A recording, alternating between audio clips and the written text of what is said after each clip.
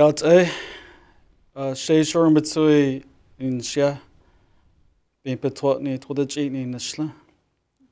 Lazatlana Bashachin, Ki Ani the Shache, do my discussion Edashanala, but I the Nanshla. Lay baby get ba okay day in Asha, other Shia, other Shik a kid hot. Oh, yeah, be Hins and Jokwa Hagosh don't need. Ashin Jona Goshi, Keda Hodilzin. Greetings, my name is Sherwin Bitsui, and I'm of the Bitterwater people, who are my mother's clan, and her mother's clan, and her grandmother's clan, and her great-grandmother's clan. And that clan system goes all the way back to the beginning of time. And that lineage is passed through the woman, and because we're a matrilineal society and culture. I'm born for my father's clan, and like me, he is of his mother's clan, and her clan, and her mother's clan, and her grandmother's clan, and so on. And he is of the many goats people. And my maternal grandparents are the Kia'ani people, and again, those are my grandparents, so anybody who has that clan, I refer to them as my grandparents, my maternal grandparents.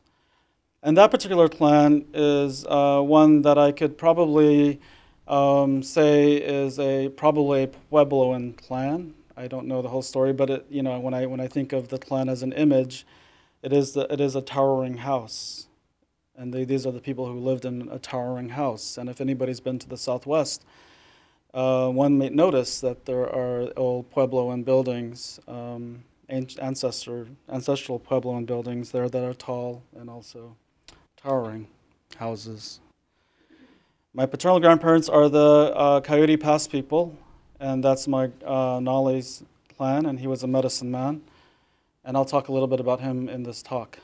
And they are the clan I can probably locate in recent memory, in recent time. They are originally from the Jemez Pueblo people, and somehow we absorbed them into our culture. We adopted a couple of women, and they eventually had children, and they were of the Coyote Pass people.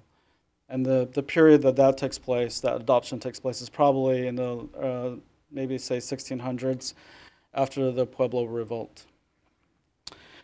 I'm originally from the Navajo Reservation in the Four Corners area. It's a high desert, and I grew up in a traditional Navajo family. I was a shepherd when I was growing up, and I feel like that still informs a lot of my work. And when I say I grew up in a traditional family, I'm actually saying that my family followed a tradition and a way of life that was connected to deep ancestral. It was just connected to the place and time and the ancestors of our people. So that's where I'm from. And I also want to acknowledge the ancestors of this land, the Massachusetts and Wampanoag people, and their connection and their stories that live on in this place. They've named this place. A lot of your rivers here are probably named by them. If you just pay attention to the words, you can follow them, and each of them is a story, and each of them is a history. I was able to do that recently in Marfa, Texas. I had a residency there last month. And there's a mountain range in this particular area in South Texas, and the mountain range is called Chinati. And there's like a really famous, fancy foundation called the Chinati Foundation. And they also have offices in New York.